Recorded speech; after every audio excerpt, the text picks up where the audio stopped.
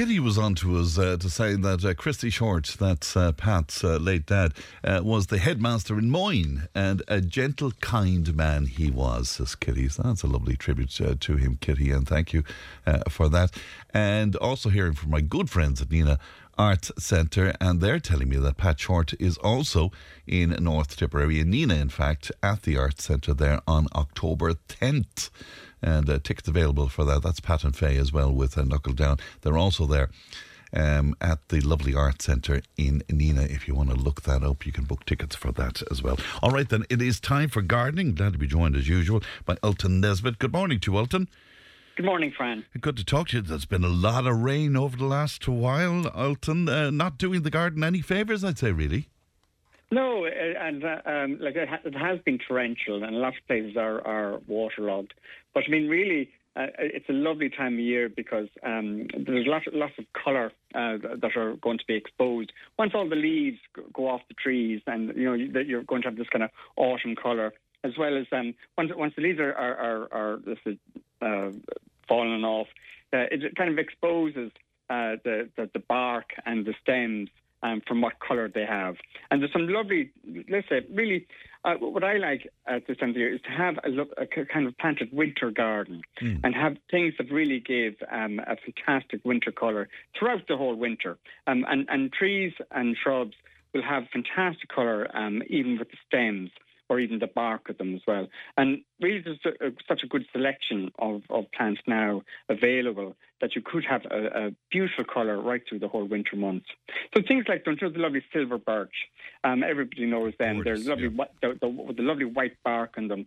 And then even at this time of the year, the lovely golden foliage of the autumn colour coming off them. But once all the leaves come off it, then it exposes itself to the lovely white bark that it has.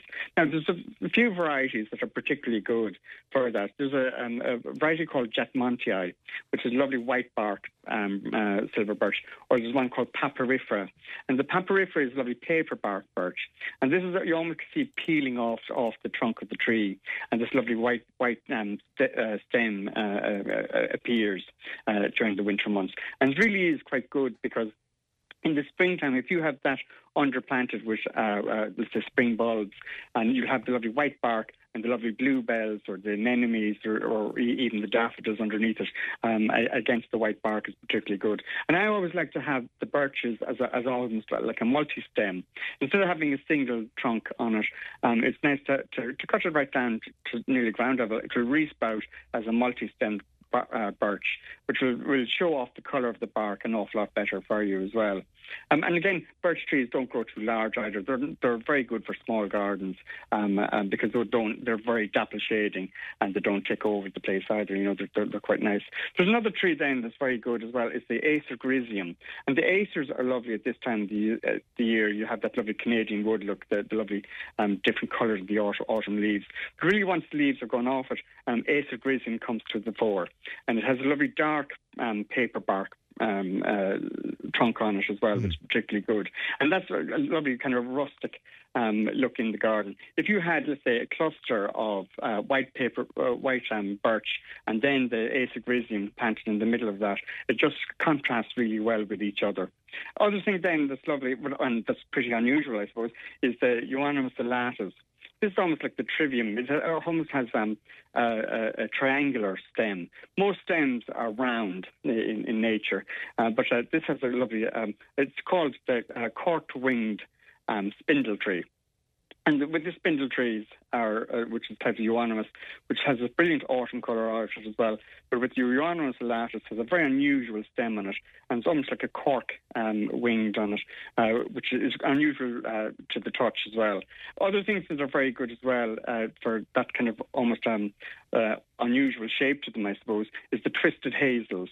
And Corylus avellana contorta is a lovely twisted hazel.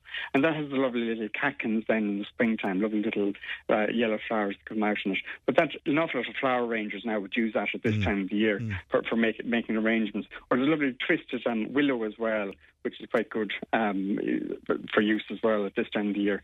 Other things then, of course, if you have let's say, as you were saying, it's very, very wet garden. Yeah. There's lovely plants that you often see planted along the motorway, the cornice, the dogwoods. And you often have the red stems or the yellow stems, or even there's a lovely one called Midwinter Fire, which is almost a coral stem as well, which is particularly nice, almost a pink-orange stem on it.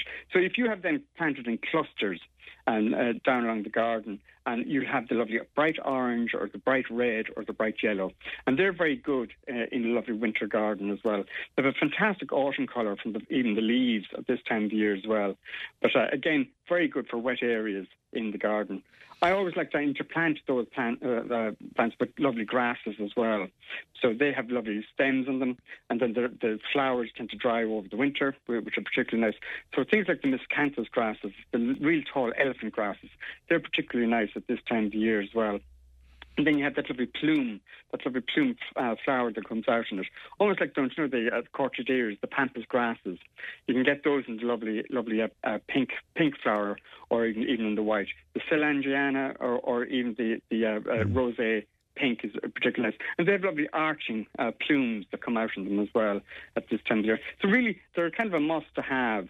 Planted. Yes. But there's no excuse not to have colour in your garden at this time of year then.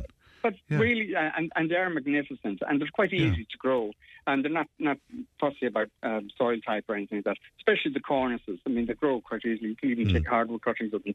They grow quite simply. But I mean, it's lovely to have them in clusters of the lovely bright red or yellow or orange planted down along.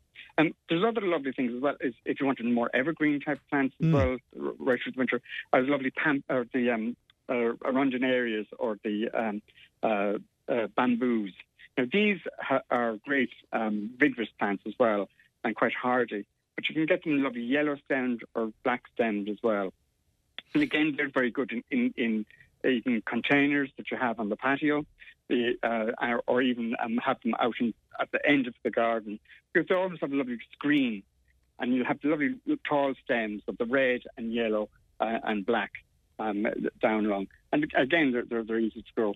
So those kind of plants are very good to have in your winter garden. Lots of great ideas there. We have a lot of calls in about moss, and I have to say my own tarmac is gone mad with moss. In fact, at this point it's getting rather slippy as well. Is that the rain that's driving that on?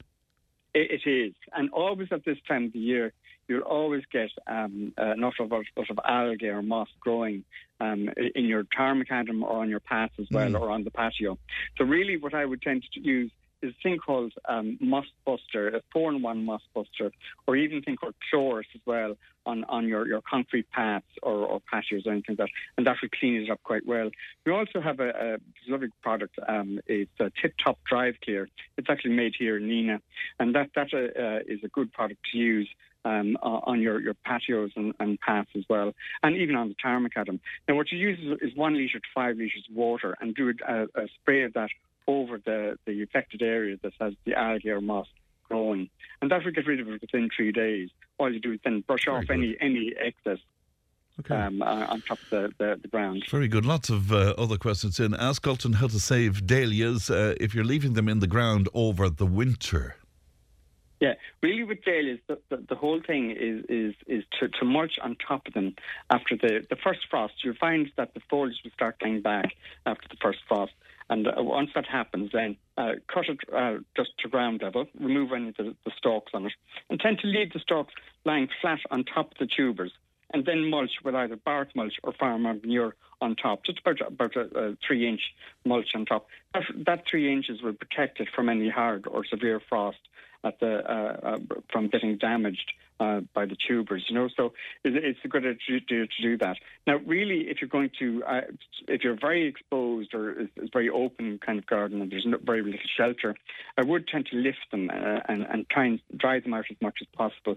And use a thing called yellow sulphur dust. It's sort of like a fungicidal dust that you put onto the tubers, and that protects them from any rot or disease that may attack them.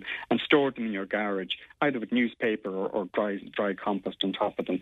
And then once this risk of frost is gone, let's say in the middle of May, just plant them out in your containers, and they'll come up really, really well right through the whole kind of mid to late summer. They flower quite well. Very good. How deep do you need to go to plant daffodils, says a listener?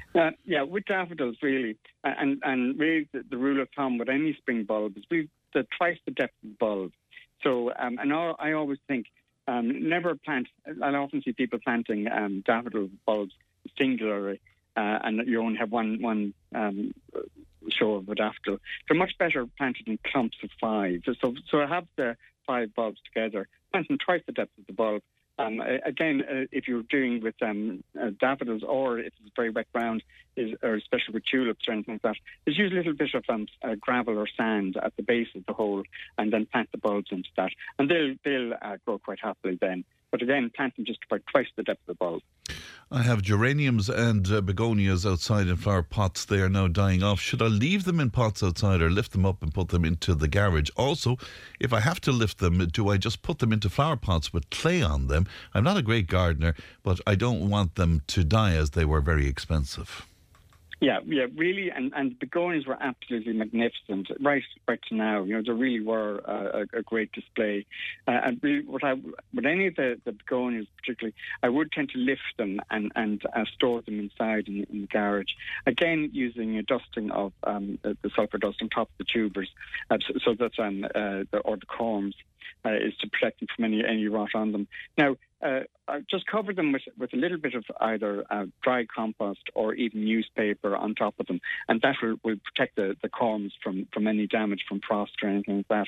Now, with the begonias, it's very important that you allow them to die back as naturally as possible.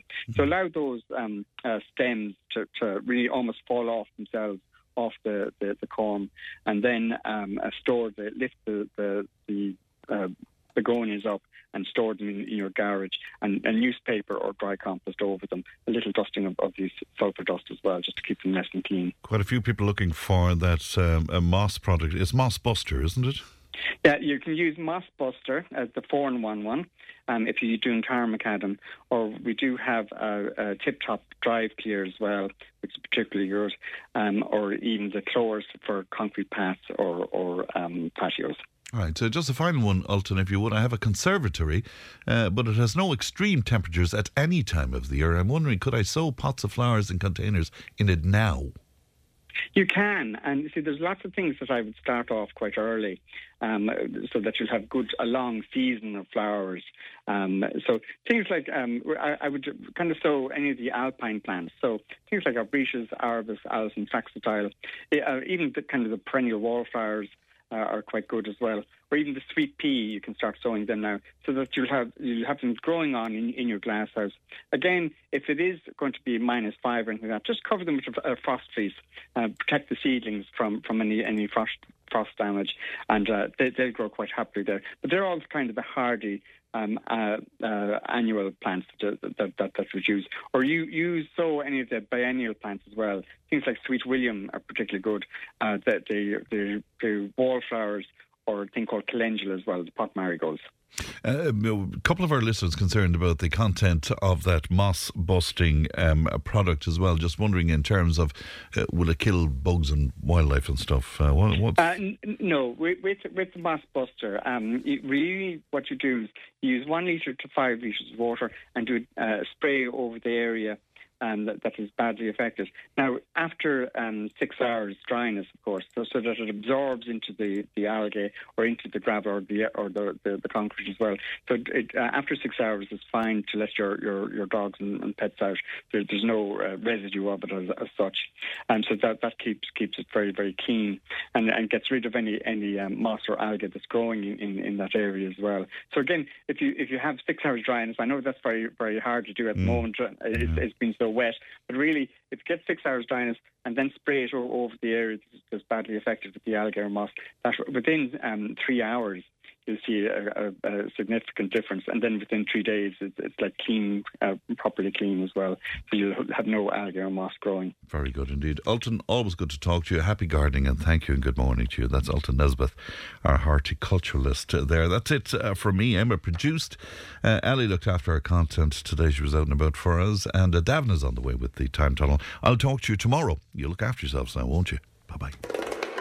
Tip today with Fran Curry. With Slattery's Garage, puck on. You can't beat experience. With over 50 years maintaining Peugeot cars and vans, we like to call ourselves the experts. Call Slattery's Garage for a free vehicle health check today. 067 24111 or slatterysgarage.ie.